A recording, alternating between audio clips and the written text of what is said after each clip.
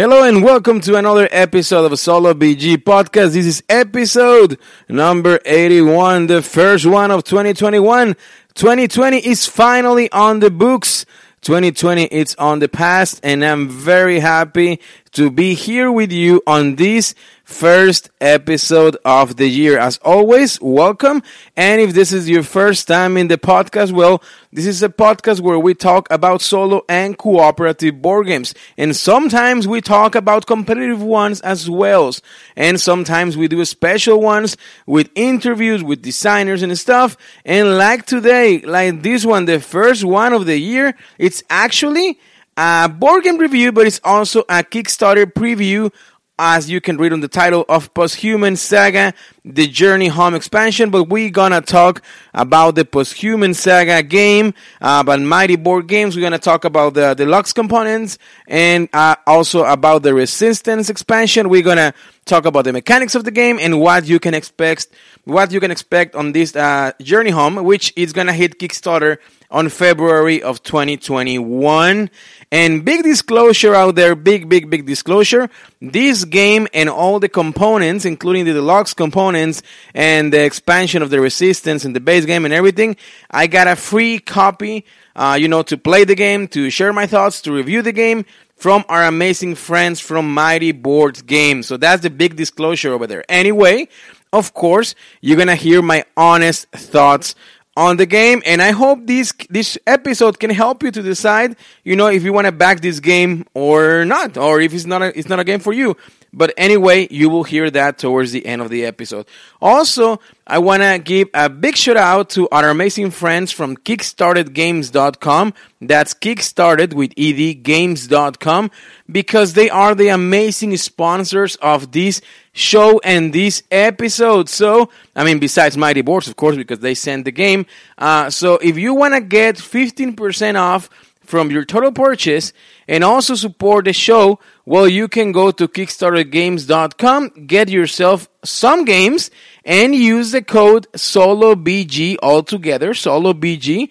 In that way, you can get 15% off from your total purchase. And remember that if you spend $100 or more, you get free shipping in the U.S. And if you are, let's say you're not in the U.S., let's say you're in Europe or you're in Canada or any place like that, well, with that Solo BG discount, it kind of makes it even for the shipping. So that's another big plus over there. They just send us, which I really appreciate it, a few meeple masks that, for this year that we probably going to still be using masks all the year. Well, they send me some very nice, cute, and fantastic masks that I can wear with my friends, especially if I get together for game nights, of course, with the required precautions. Well, you can wear those meeple masks and they look fantastic. And if you want to check some pictures, you can go to their website, or you can do by checking out our social media in Solo BG Podcast at Instagram, Twitter, and Facebook, because not too long ago, probably like 3 or 4 days ago from this recording, I post some pictures, and in that way you can check them out, because we are recording on January 10 of 2021, and this episode is going live tonight, because my friends, that I have mentioned in the past that when I record an episode, I kind of just push it there live like it is. I hardly edit anything.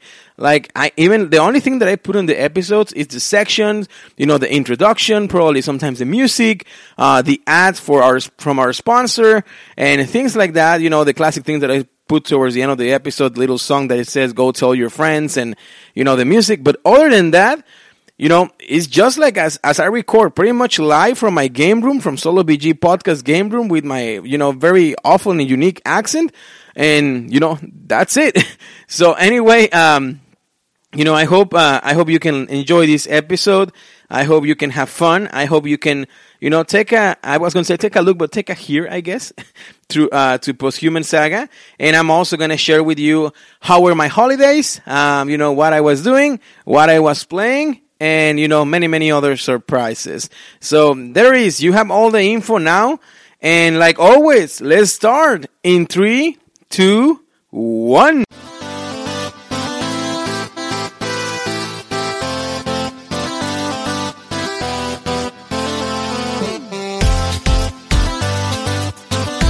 Welcome to Solo BG, your podcast for solo and cooperative board games.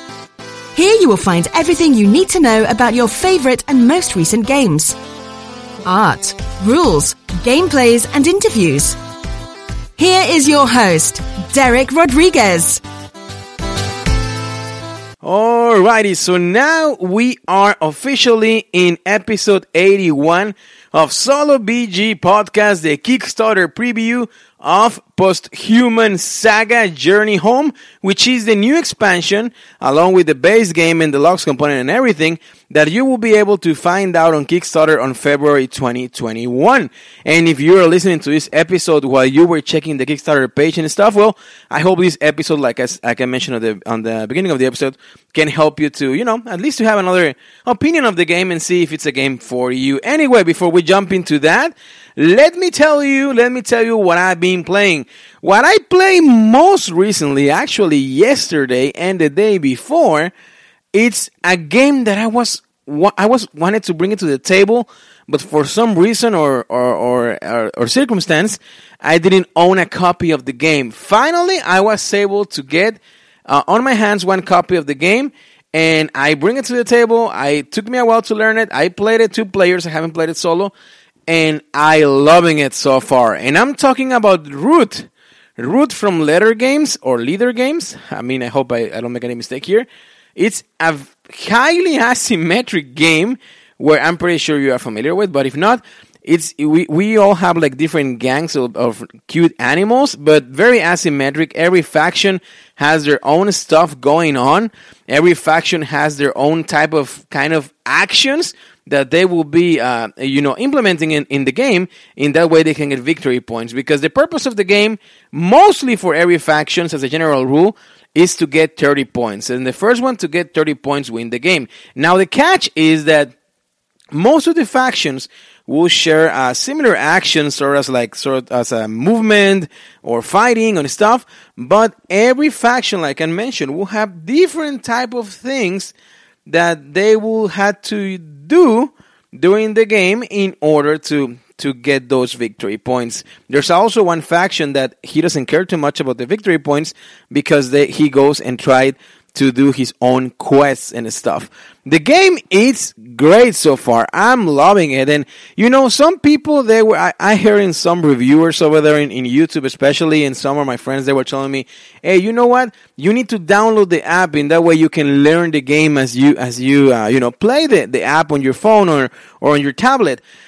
I'm going to share with you my opinion. I have not played the app. I just bought the game, read the rule book, watched a couple of videos.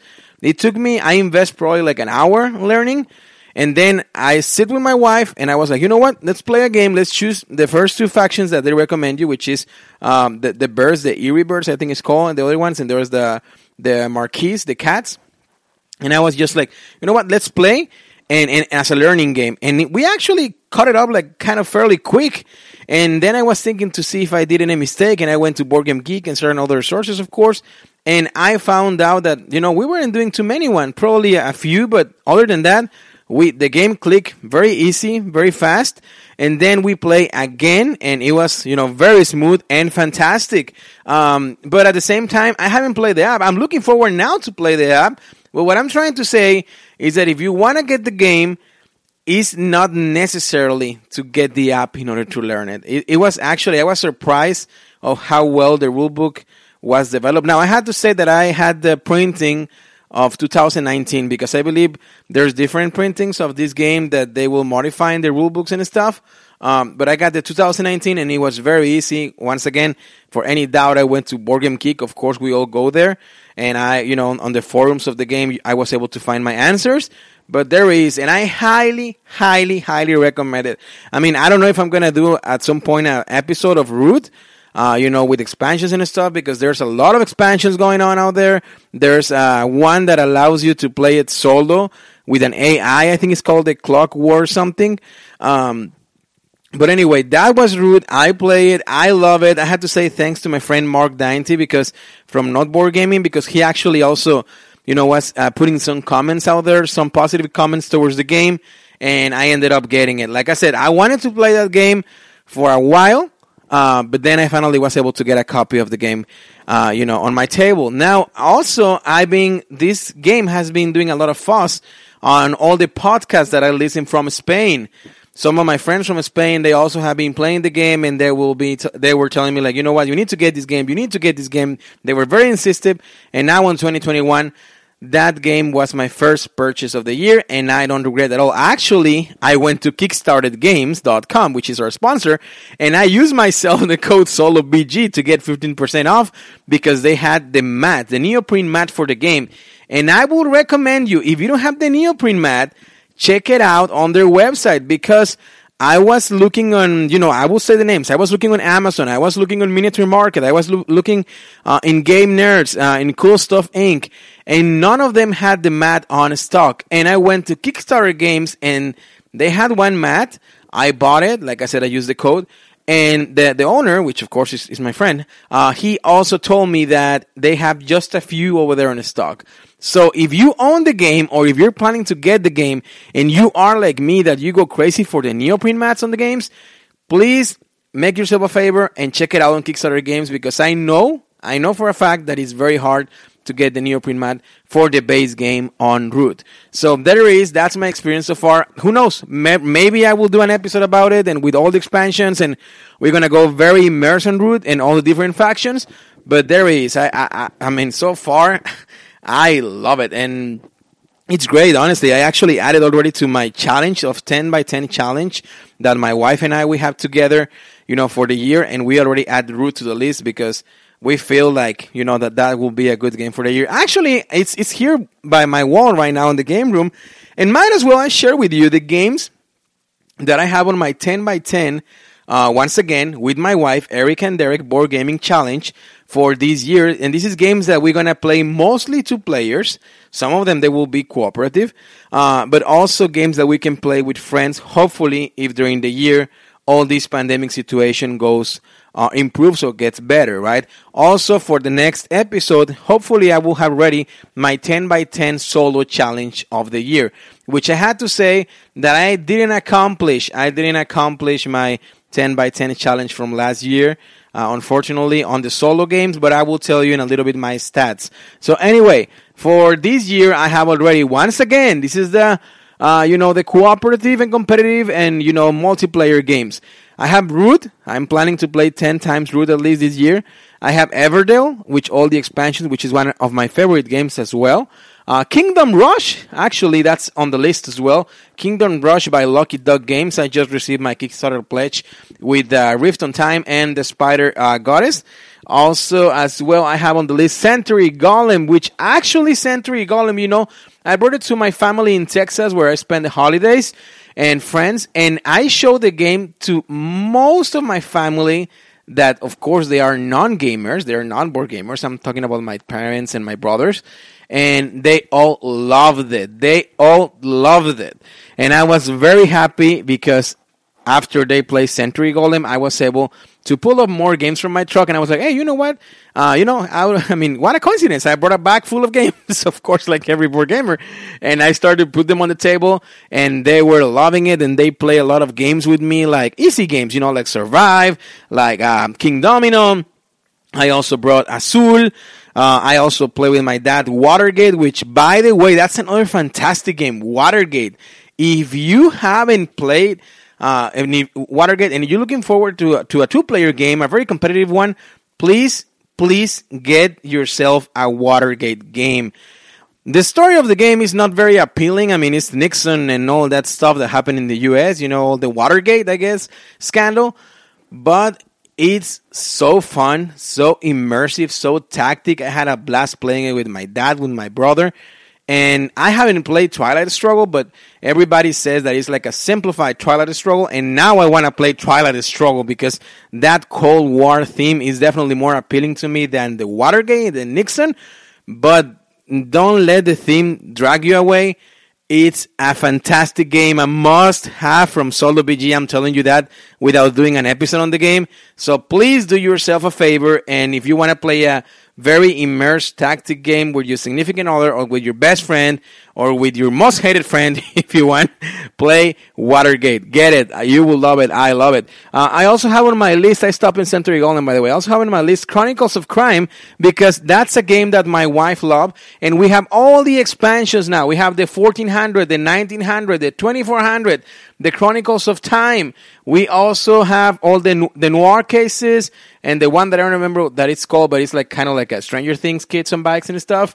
We also have that one, and I think that's all. We have all the expansions, and we haven't even finished the base game, so it's on our list. We have to do a lot of detective work this year and play that game. Wingspan from, of course, Stone Meyer Games, which, by the way, they were very kind, and they sent us the Oceania, I hope I pronounced it correctly, expansion, which is the most recent expansion, which, spoiler alert, the episode is coming very soon, and I will be posting pictures as well of that game. So Wingspan is there. I cheat a little bit on my list, because I have Cthulhu.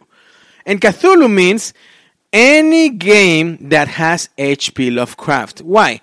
Because, we like those games, but, we're not going to play 10 times Mansions of Madness probably, because it's very immersive and it's long and it's, it's different. So I feel like I was with my wife, you know what, let's cheat a little bit and let's just put Cthulhu there, and we will count any Cthulhu theme game or any H.P. Lovecraft game that we bring to the table.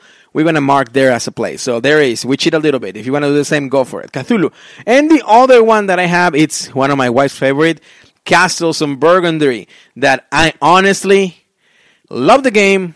I hate the art. I hate the components. I hate the board. It's awful. I don't know why. Once again, we have talked about this in the past. I don't know why some Euro games, they insist. Well, Castles of Burgundy, I'm sorry, to be fair, it's kind of an oldish game. But even nowadays, we have some new Euro games that the art is awful. I am not a huge fan of the Euro arts when they, what kind of art, like Castles of Burgundy type of art. I get probably why, but it's not on my most appealing, visual table thing-ish. So, but anyway, Castles of Burgundy is there on my list, on the game room, on my wall, because my wife loves it. And why not? I need to keep her happy in order to play more games. So there is Castles of Burgundy is there. What else have I been playing? Well, over the holidays, really quick, I played Century Golem, of course, a few times. I told you already that it was the main hit of the holidays. Survive, Escape from the Atlantis. Horrified, actually Horrified. I had a good time with my brother, and he's not he's a non-board gamer as well, and he ended up loving it. But anyway, all these games that I will be mentioning to you, they were thanks to Century Golem, because after Century Golem, now people were into games. So I know I've been telling you in the past, this game is good because it helps a window, it helps a door. Well, Century Golem, it's a great game that I have proof from firsthand that it helps as a window, as a door, and now gets people more interested in board games because of that. Because of that game, I ended up playing these ones that I'm mentioning to you. I play Watergate, Horrified, Splendor Marvel, Loot, Downforce, Codenames, the Disney edition, Codenames, the Simpson edition, Hughes and Q's. And, those are the games that I brought over the holidays with my family. But also, one of my good friends in North Dakota, David, I also show him a little bit before the holiday Century Golem, and now he got a Century Golem copy for himself. He got the Parks game, and now he's asking me and some friends for more, opinions on different games and stuff. So there is, honestly. And if you don't own Century Golem, please make yourself a favor. Get a Century Golem. It's a great game for gamers and non-gamers, and it's a game, first-hand proof, that it will help to open the door and get more people into the hobbies, which it's always amazing and it's always fantastic. Let me share with you my stats from last year. My goal from last year, actually, it was to play 365 times. I told myself, well, with all the games that you're getting from the publishers for the podcast, which I really appreciated, and it's from the bottom of my heart. Thank you so much for all the publishers that they trust in me and in Solo BG Podcast. All the games that they send, all the games that I get every month. I usually get about 4 or 5 games every month at least, that I buy personally. So anyway, I was like, okay, at least I had to play one time per day. In that way, it will be 365 times or 365 plays at the end of the year. I was able to get 376 times of play. This is very tricky because, of course, if I count like very small games and that they went kind of fast, I couldn't mark them and could go more. But for example, the crew and games, like, small games that they last like 10, 15 minutes, I just counted once and not like 6, 7, or 8 times, that as I probably should it. But because if I would have counted that way, it would be definitely more than 400.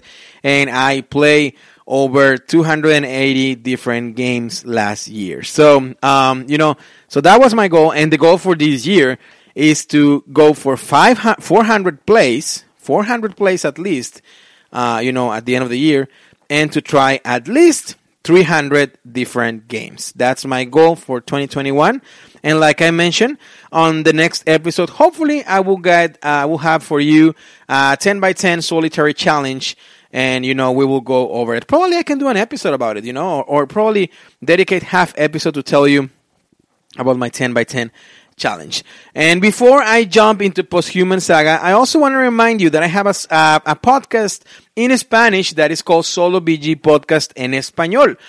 In case you know Spanish, or in case you want to learn Spanish or something like that, I'm not going to teach you how to talk Spanish, but you can hear me talking in Spanish about board games. So there is, if you want to check it out, just look for it, Solo BG Podcast en Español, and it's also in all the streaming platforms as this one in YouTube. Not in YouTube, I'm sorry. Spotify, iTunes, Google Play, Amazon Music, iVoox, wherever podcasts can be found, Solo BG Podcast is there. Now, let's talk about Posthuman Saga. And like always, let's go into our sections. We're going to have the boxing cover. We're going to have Inside the Box, which is our audio unboxing. We're going to do our gameplay. And then we're going to do our thoughts. And then we go from there, my friends. So let's start, like always, with our first section of the show. Box and cover. Alrighty, so now we are in our first section of the show, Box and cover. We have Posthuman Saga, and we have this guy on the main cover.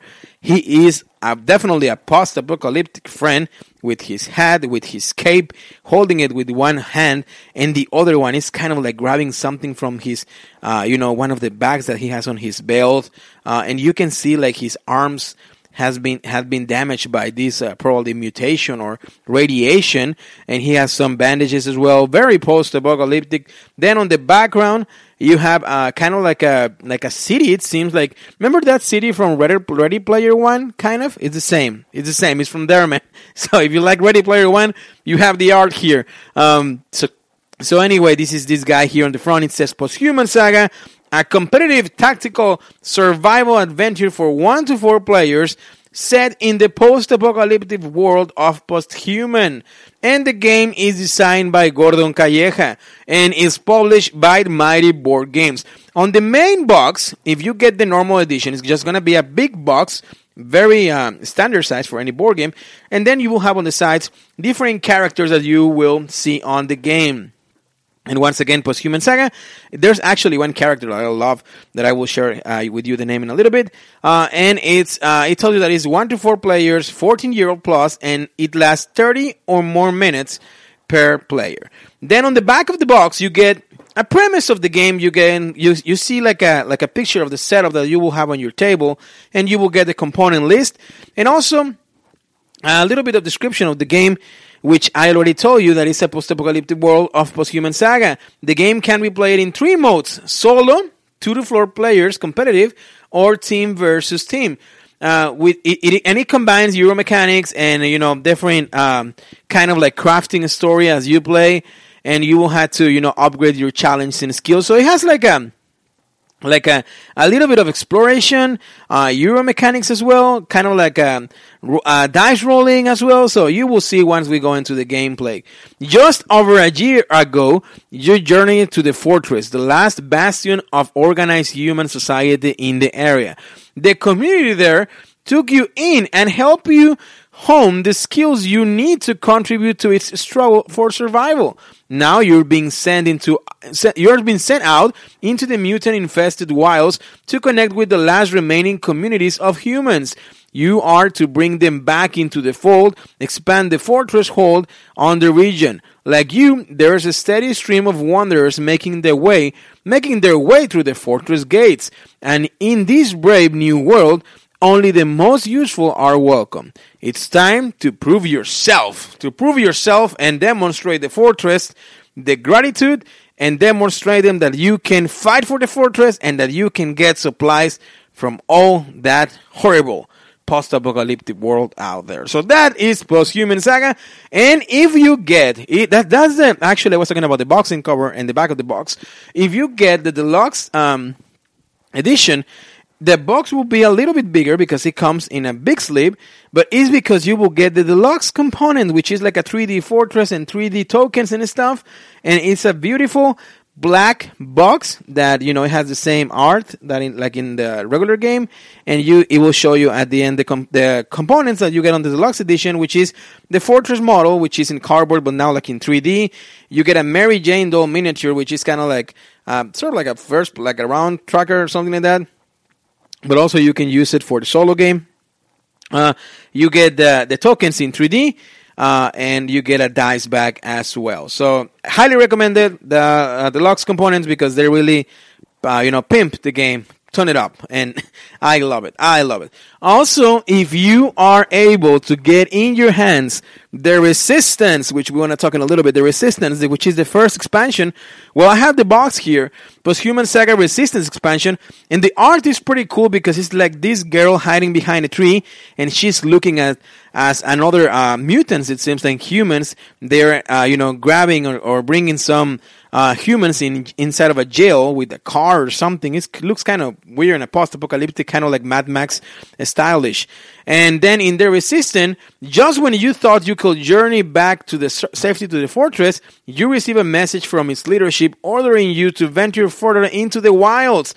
To make things worse, your mission is even more perilous than before. You'll need to make contact with an unassigned resistant lookout who will help you track down mutant slave trains. There you go, the ones that you just saw, carrying human captives and follow them to a mutant stronghold. The expansion adds several new mechanics to reflect the unfolding overarching story, as well as the wealth of new content, including 2 new character packs, which they come with miniatures and cards and dice, new followers, new events, and a whole new level of combat encounters and more stories. Actually, 30 new stories. So that's what you will find with the Resistance expansion as well, that I'm pretty sure that you will be able to find on the Kickstarter campaign once again, February 2021.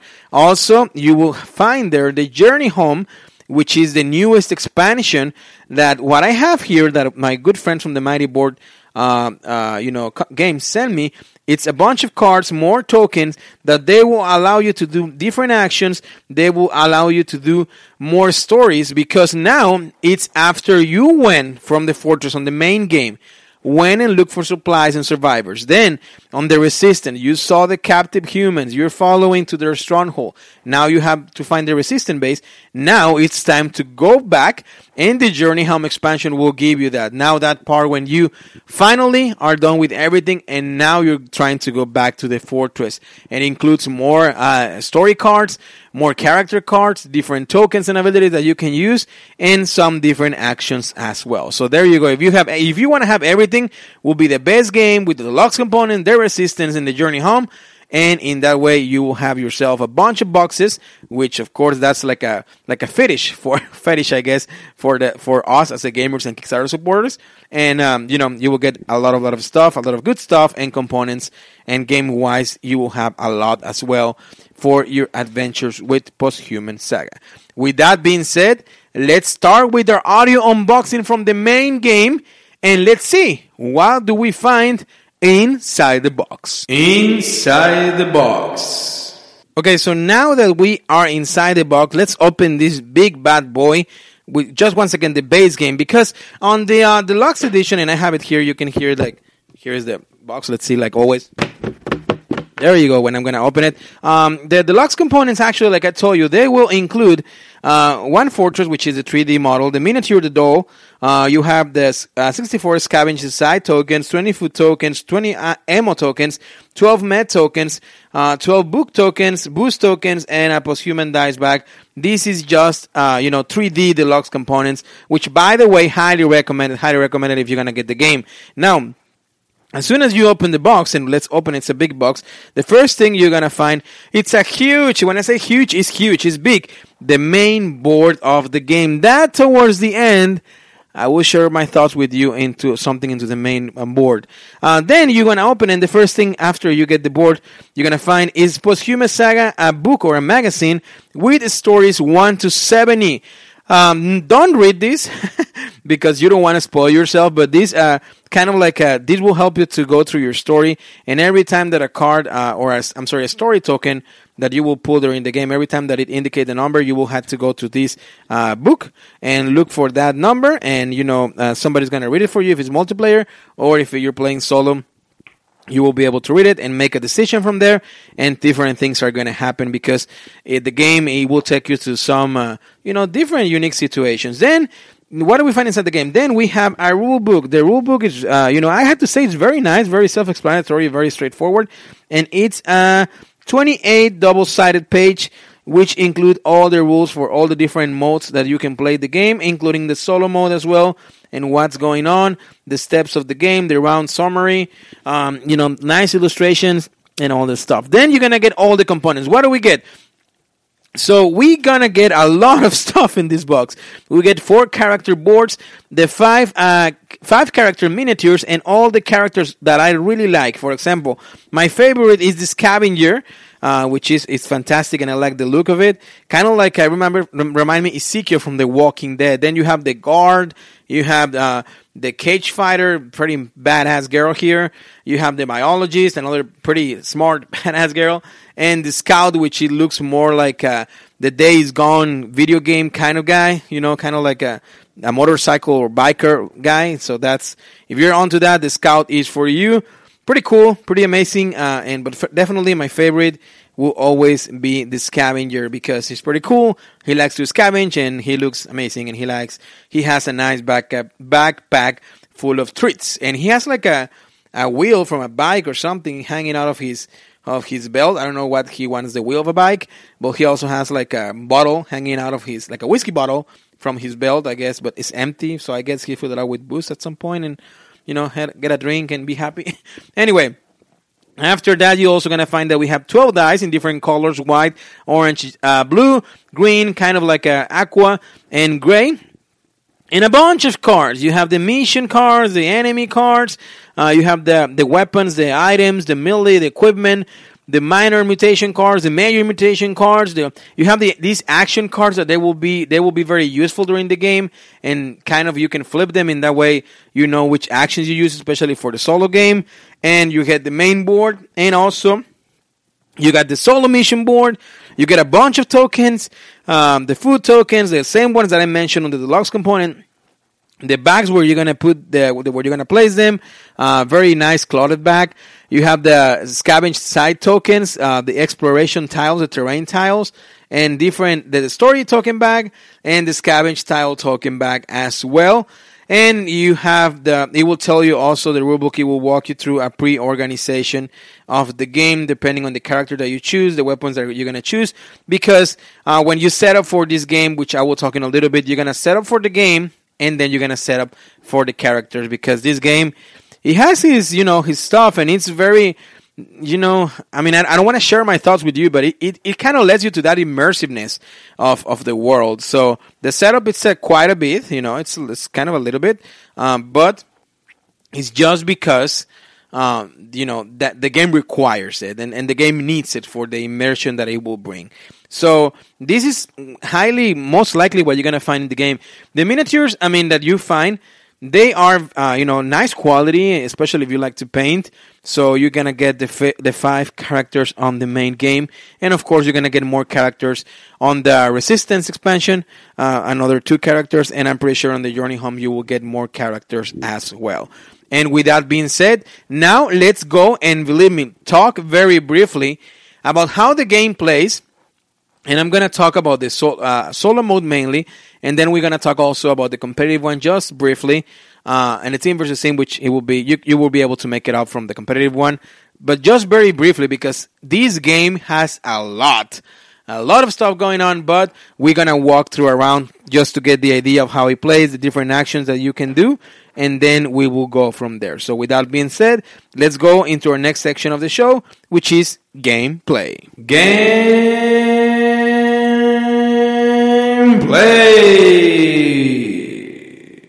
Are you looking for that Kickstarter game that you missed during the Kickstarter campaign?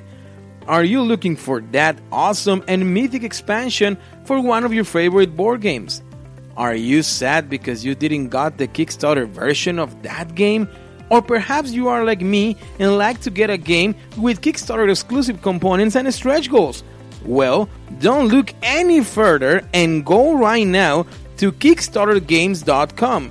There, you will find Kickstarter board games, expansions, Kickstarter exclusive content, graphic novels, RPG novels, toys and collectibles, and much more. Kickstarter Games is my favorite site to go and get those amazing games that I want to have on my gaming collection. Plus, they offer free shipping in the US when you spend $99 or more. And if that wasn't enough, right now you can get a 15% off if you use the code SOLOBG. That's right, use the code SOLOBG altogether and obtain 15% off from your total purchase. So go right now and check it out while you listen to this episode. Once again, www.kickstartergames.com and enjoy all those amazing games. We'll be back after a quick break. Ever thought modern video games should be more interesting? At the Gaming Blender, we take randomized genres, mechanics, and make a new game every episode. I've added permadeath. We have a survival game of a hardcore simulation, which could be House Flipper, and with the permadeath of XCOM. And that all has to be an action-adventure. Yes. Oh dear. Yes. And sometimes it doesn't quite work. And you have a construction off over the course of the narrative. A construction off. The way we can do this is that we ditch your idea entirely. Entirely. Check out the Gaming Blender on all your favourite podcast platforms now.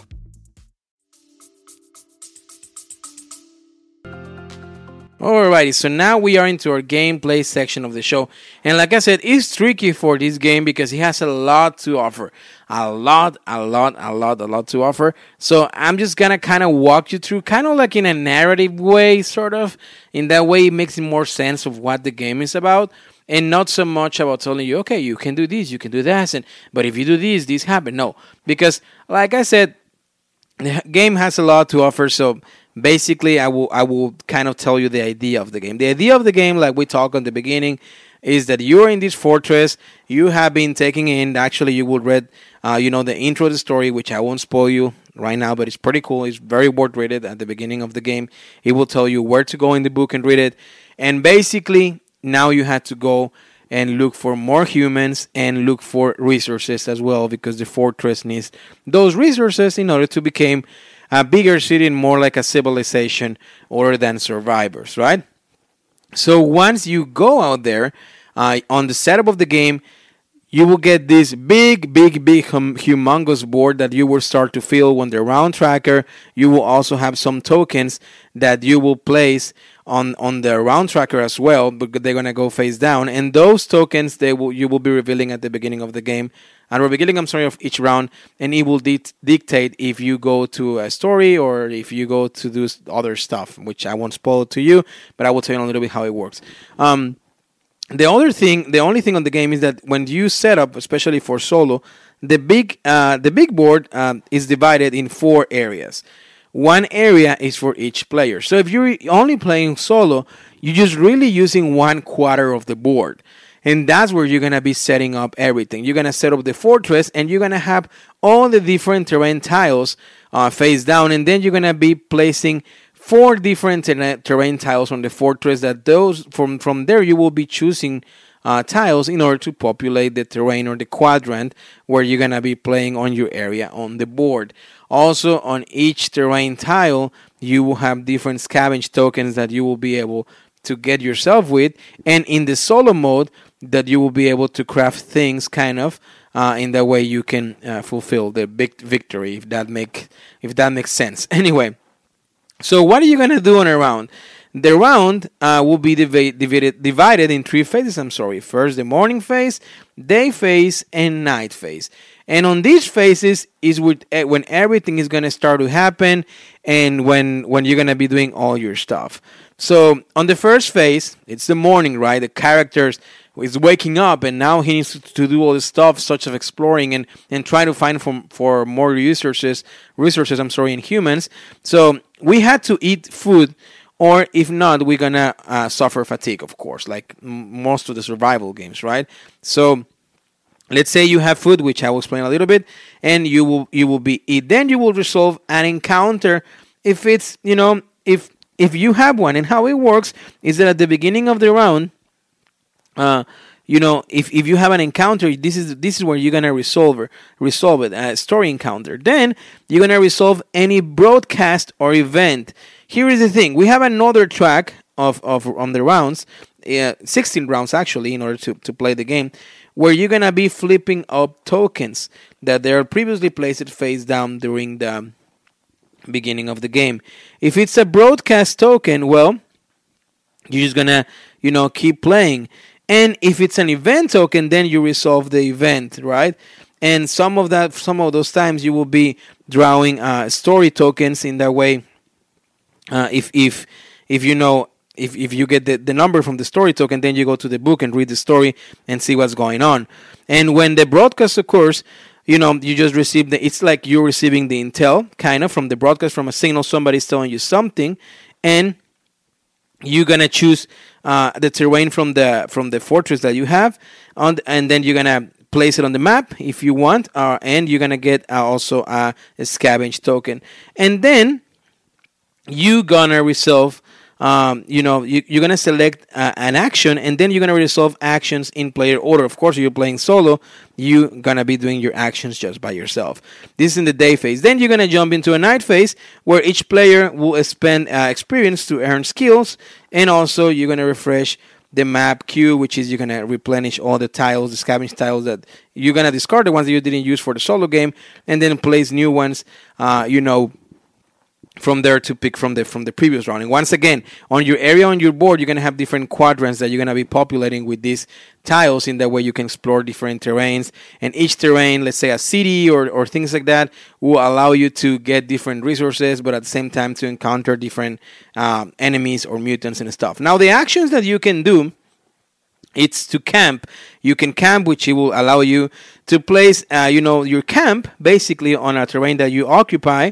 And you can recover there, because that's where you're camping. And every time that you recover, which is a recovery point, it allows you to recover 1 health, 1 morale, 1 fatigue, 1 boost, 1 broadcast token, or 1 random challenge card. These are things that are going to be playing in your board that you're going to be kind of manipulating with, sort of in a Euro style game. But on the actions that you can do, you can also forage. With that one, allows you to move, from the tiles that you previously placed it, and get resources from those places. For example, from the city, you will be able to draw 1 melee weapon card. If you're in the forest, you will get 2 food tokens and 1 recovery token. And if you're in a rural area, you can get 2 ammo tokens and 1 food token. If you're in the mountains, you can get 1 ranged weapon card, and things like that. Then you can do map. And when you map, you can refresh the map queue, which is the one from the fortress, if you like, if you're looking from certain tiles. Once again, it all depends on the conditions on the game. And you will be able to place, also if you do the map action, to place different terrain tiles on your quadrant. In that way, you're trying to fill it out. In that way, you have more ways to go, more places to travel, more resources to get.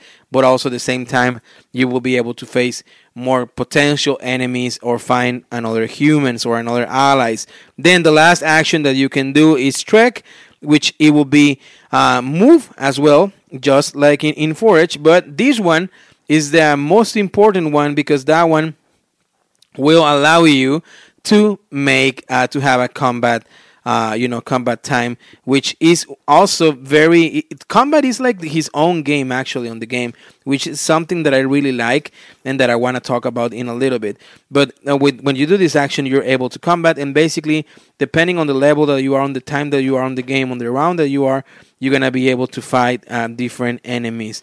So that's the idea of the game. Like I said, it's a lot, to be honest with you.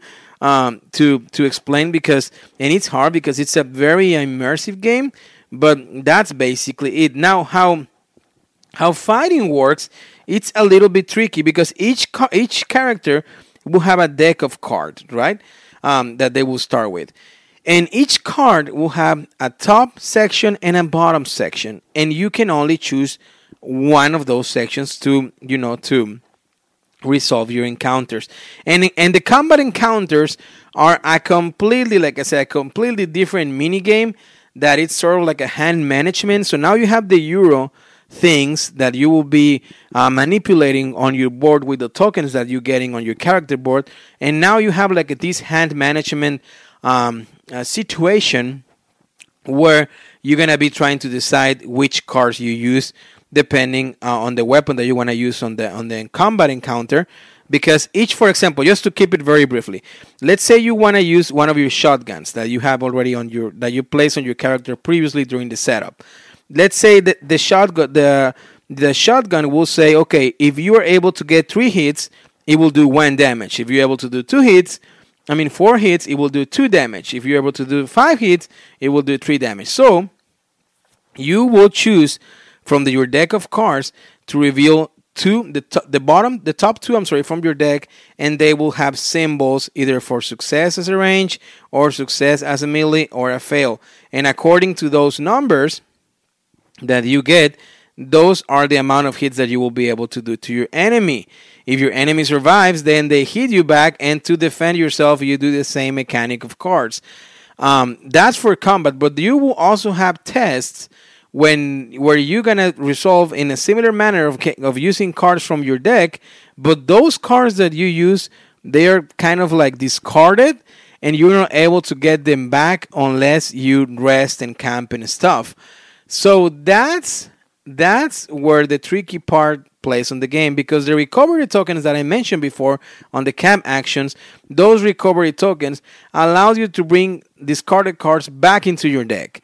So that's where the game really pushes you in a strategy of, okay, if I'm doing a test right now, it's not a combat, is it worth it for me to use these good cards that they are good for test, but also they are good for combat, or should I try to risk it the test, but in that way I don't use the good ones for combat, or you know what I'm saying? Because usually the top part will be good for one thing, but also good for another thing.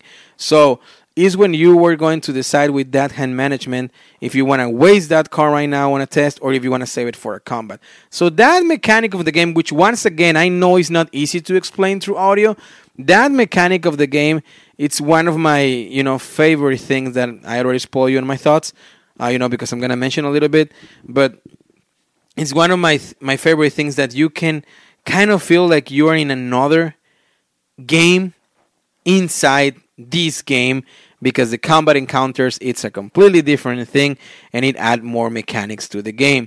Because I didn't mention it, basically on your player board, you have the area where you're going to have the recovery token, the broadcast tokens, which they help more for the multiplayer game, and you're going to have a track of health, track of morale, track of fatigue, and track of XP.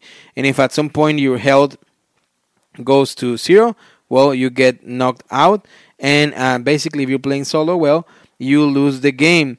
And that's basically very briefly in overview how the game play.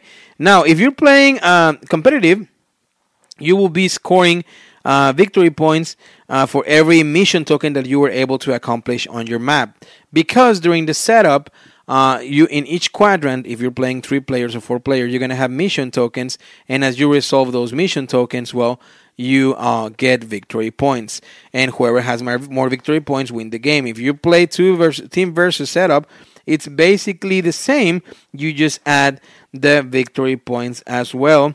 And also, that's like a tiebreaker kind of thing. But the end of the game, it's you're trying to defeat a mutant boss. That's what you're trying to defeat. So whichever team defeats a mutant boss first, well, win the game. That's another mechanic of the game. And if you play solo, it's a little bit different because you have a solo board that you are trying to accomplish. So on the board, this kind of like a zombie walker, mutant walker, is going to start to advance for about 5 spaces, and if he reaches the end every round, if we reach the end at some point, you lose the game.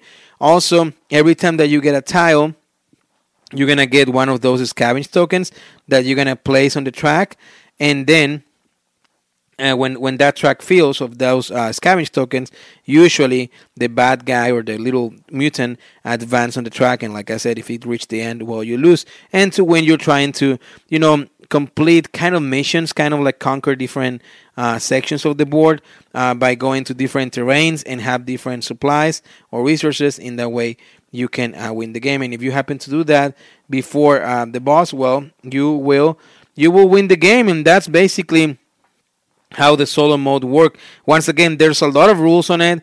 There's a lot of things that I didn't mention, but I just wanted to give you the idea of how the game plays. It's a game of exploration. It's a game of combat, encounter, get resources. It has some Euro mechanics. It has some hand management. It has some dice rolling because the enemies will roll dice against you. So it has a little bit of everything, and it's a lot. It's a lot. But it's definitely a post-apocalyptic game, and it has his strategy, and I will share my thoughts with you in a little bit. So now, let's jump into our next section of the show, which is my favorite, which is what do I think about the game, my rating of the game, and if I recommend this game for you, and most important, if it plays better solo, or in this case, competitive. Solo or competitive. Alrighty, so now we are in my favorite part of the show where I share my thoughts with you of the game and, and tell you what I think. Oh boy. If you're familiar with the game, you probably found out that on my explanation of the game, it was like a roller coaster. And even if you're not familiar with the game, you probably noticed that it was a roller coaster. And at some point you were probably, hold on. What are you talking about? There's a lot. And that's because there is a lot. I was looking forward to record an episode about this game, but I knew it was going to be hard. That's why I wanted to tell you in advance. I'm going to just tell you briefly, very briefly. To be honest with you, I was kind of with my rule book here, like reading on the steps and the rounds, because on this game there is a lot. It's not an easy game. There's some other designs by Gordon Calleja, for example, Vengeance, also from Mighty Board, which is more straightforward. But this one, I can tell that the designer, he went very in deep and in it on Posthuman Saga. And actually, I was looking for videos when I was learning the game, and there's a girl, oh my god, I forgot, I think it's called Rhino Games, Rhino Games, I believe. I believe she's from Greece. She does a fantastic tutorial, and I highly recommend you to go and check it out, because that's the only one that I found that she actually explains every single thing for the game. Don't get me wrong, everything is in the rulebook, but it's a lot. Because like I mentioned before, it feels like you're playing a game that has a lot of mechanics on it, but at the same time, the encounters, they make you feel like now it's another game in a game, and it's a lot of rules, and you want to make sure that you don't do mistakes. Okay, let's start first with the things that I don't like, and then we're going to jump into things that I like. The first thing that I don't like, it's the board. The board is huge. It's huge, and it has its purpose if you're playing it 4 players. If you're playing it 4 players, I don't have any problem with the board. It actually works fantastic. If you're playing 3 players, fantastic, because each player will have their zone, their area. But if you're playing 2 players or 1 player, especially 1 player, the whole board is wasted. You're just using 1 corner and that's it. So keep that in mind, because that was none of my favorite things. Now, I understand that it's probably how it will work better and the idea of the game, But me personally, the big size of the board and just the fact of only one area I didn't love that part. So that's one of the things that I don't like. The other thing that I didn't like is that the game, it will be a long game, very, very, very long game. So I feel like I don't know, because I don't have the answer right now. I don't know if there would be a thing. I'm sorry, from the designer that could make it more like, I don't know, some rules like shorter them or make it some straightforward in some way, in some mechanics. In that way, it could be more straightforward. And the reason why is because if you're playing solo, the timing is okay, it's great. If you're playing 2 players, the timing is okay. It won't take that much. But if you're playing 4 players, especially the competitive way, it will take quite a bit, to go around the table and wait. So that part, it can be a downer for some people because you will have that. Now, if you don't mind that, if you don't mind waiting for your turn for other three people, well, that's another thing. That's might as well you're fine, right? The other thing that I didn't like, and I think this is the last one, is that if you're playing competitive, there is not too much of player interaction. I feel like, in my impression, I played it 2 times competitive with 4 people, and the 2 times I felt like it was like each one of us was playing their own solitary game. Basically, it didn't feel like we were playing 4 players actually, and like a lot of interaction. Yes, we were there. Yes, some stuff, matter. But the player interaction was, in my opinion, very low. And I asked to my other friends that they were playing, and they thought the same. And the downtime, once again, between the turns, that was a lot. So there is. Those are the 3 things that I didn't like from the game. Now, what did I like from the game? First of all, that I like. The immersiveness. This game is immersive. This game will take you to places where you will have to make decisions to survive, decisions to fulfill your goals, decisions to get more experience, decisions to spend tokens or not to spend them, decisions to spend cards or not to spend them. So the immersion of the game, I really, really, really, really enjoy it. So I think the immersion is great, and I think that's a big plus of the game. The story of the game, it's great, and I was on it. So if you are into post-apocalyptic worlds and those sort of things, this is definitely a game that you should check it out. And if you like immersion on the games, this game will deliver it to you. So the immersion is something that I like from the game. The components of the game, I really like them. Top notch. What's what to say? Top of the notch or something like that. I mean, they look fantastic.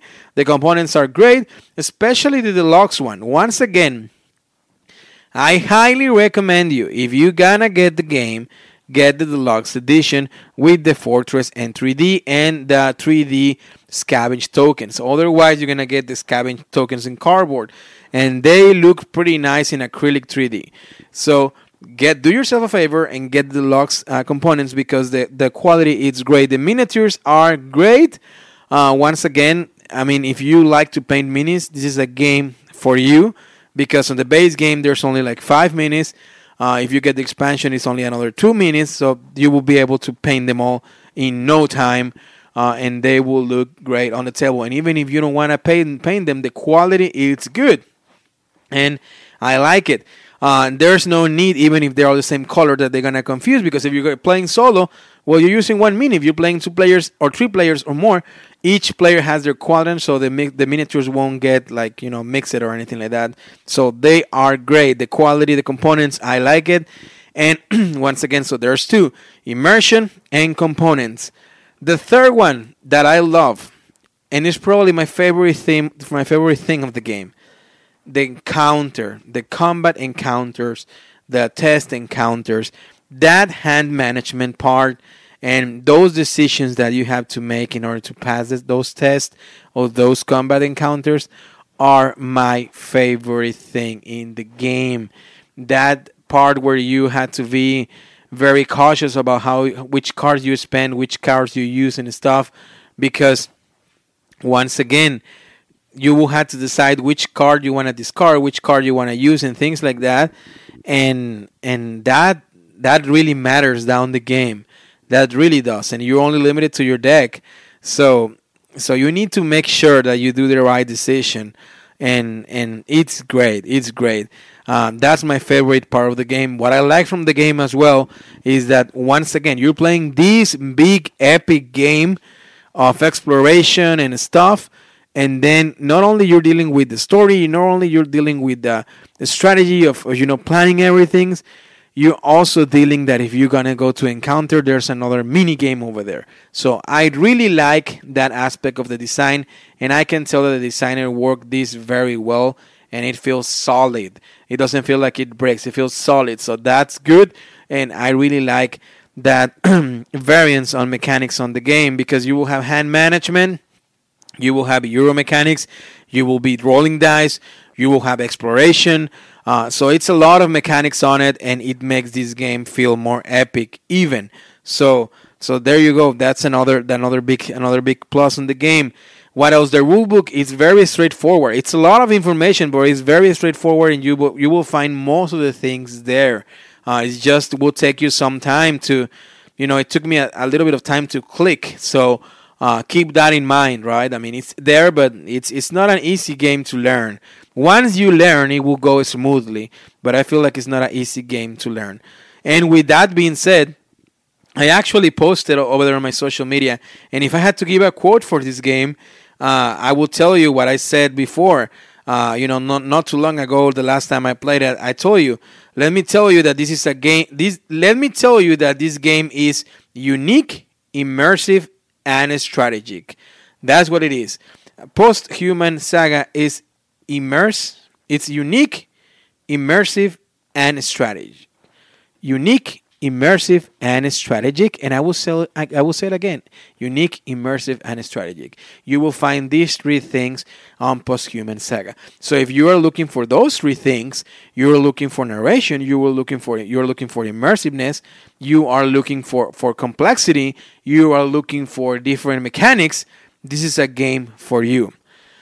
If you don't want to spend a lot of time learning a game, if you don't need another epic game on your library, and you want an post-apocalyptic game, then this game is not for you. I will be completely honest. But if you're looking the opposite, if you're looking for, I want a challenge, I want something hard, something immersive, something that has replayability, something that it will be a strategy, something that it would require me to invest time there. And I have a group of friends also that they will be onto it. And of course, the post-apocalyptic thing, it's a theme that we love or we don't mind. So then I think that you should check out this game, Post-Human Saga, from Mighty Boards Games, and designed by Gordon Calleja. Now, going to the question, if I rather play this game solo or competitive, I will tell you with no doubt at all, no doubt, that I will definitely like to play this game better solo. I think solo does a great job, and it's kind of unique that, once again, the feelings that I got with this game, because solo, it didn't took anything away. I had the narration, I had the randomness on the stories from 1 to 70, because what happened is, like, in order to resolve the story, you're going to draw a story token from a bag, so it's random. So you were able to experience the narration even in competitive or team versus team or solo. There's a chance that you will get different narrations every time. So that doesn't affect. The mechanics doesn't change. I mean, nothing changed, honestly. I mean, you can still fight bosses and stuff. So I feel like solo, it's great. I feel like that's my way to go with Post-Human Saga. And even the expansion, it added a lot to it as well, because you're following this story, like I said. And it makes sense now with the Journey Home that they're doing this, where it's like, okay, first, like I mentioned, you're leaving the fortress. Now you find the resistant part, and you're trying to save humans that they were captive, and now you're going back home with a new expansion. So there's that. The replayability as well is there just because, once again, the randomness on the stories, and every game will feel completely different because there's deck of cards that you're going to be shuffling, enemy cards, story cards, and stuff that you're going to be shuffling as well, that they will dictate different things during the game. So there is, my friend, my rating for this game from 0 to 5, where 0 is I hate it, and a 5 it's I love it, and I just want to play it every night. I think that for this game, I will give it a solid 3.5. I think it's a game that I will still keep, because it's one of those games that, of course, you have to be on the mood to play, but at the same time, it's a very solid game. It's a solid game with a lot of different mechanics. So there's going to be times where I will be like, you know what, I want to play a post-apocalyptic game, and if I really want to have the experience of a post-apocalyptic game, it's probably going to be Post-Human Saga, because, it will feel that epicness that I will need from a post-apocalyptic game. For example, let me throw an example. If I want to play an immersive fantasy game with Euro and complexity things, I will probably bring City of Kings to the table, because City of Kings feels epic. This is the same, but in a post-apocalyptic theme, I guess. If I want to play a post-apocalyptic theme, that it will be immersive, that it will require me to think, that it will require me to use a strategy, that I will have immersiveness, narration, all the stuff that I love, then I will bring Post-Human Saga to the table. Once again, check it out, the Kickstarter. I don't know if at the time are you listening to this episode, the Kickstarter is already there, which I hope this episode help you once again to decide if you want to get the game or not. Once again, my recommendation is get the expansions and the deluxe components, because they are great. And that's it. I mean, that's it from Post-Human Saga. And if you're listening while in January, which is when I'm airing this episode, well, once again, this game will be on Kickstarter on February of 2021. So stay tuned to that. Anyway, with that being said, I mean, just, thank you so much for being here for another episode of Solo BG Podcast. I hope you enjoyed. Once again, this is the first episode of the year. I'm looking forward for this year to bring more episodes. There's going to be at least 4 episodes per month, every weekend. We also going to have special ones. We're going to have giveaways. We're going to have many surprises. I already have some beautiful perks that I'm going to give very soon as a giveaway for all of you amazing friends. Also some games that I'm going to give away. I'm going to do as giveaways. So stay tuned, because a lot of stuff is going on. Hopefully this year the conventions will be a reality. I hope, as long as it's safe for everyone. And, many other things that we expect, positive things from 2021, from gaming, from the podcast. And, thank you so much to all of you amazing listeners that you always are listening there. Oh, I wanted to say, actually, before I leave, let me go really quick to my Instagram, because during the holidays, I want to say a huge and send a huge hug to my friend. I hope I pronounce it correctly, okay? Jeroen Corticas, or Jeroen Corticas, or I hope I pronounce it correctly. Jeroen Corticas. He is. It seems like he's from Holland, actually. And thank you so much to Jeroen, because he texted me actually on December 26th through Instagram. Like I said, you can follow me on my social medias, Facebook, Twitter, Instagram. I'm always active, and I will reply to you as soon as I can. He sent me a text telling me that he watched Batman versus the Teenage Mutant Ninja Turtles on Netflix, and he was telling me that he thought about me the entire movie, and he asked me if I saw the movie already. I already saw it, and it's great. I love it. He said that he really liked it, and he thinks that I will like it too. Like I said, I already watched it. Fantastic movie. And I think he's mentioning this because, if you haven't listened to our top 5 of 2020, which it was 2 episodes ago, my top 2020 game of the year was Teenage Mutant Ninja Turtles: The Change is Constant from IDW. And the new Batman on that same IDW Adventure Games universe is coming on. I should get it this year, actually. I backed it last year. So I can wait to mix those 2 games together. And that's why he was mentioning, I'm assuming. And then he was wishing Merry Christmas and greetings from Holland. So my friend, a big hug to you. Thank you so much for reaching out. And you know, it always makes me very happy when you guys reach out to me. Anyway, that was it for Solo BG Podcast, episode 81. And like always, remember... For victory. Go tell your friends. Till next time, see you through the speaker and at the tabletop.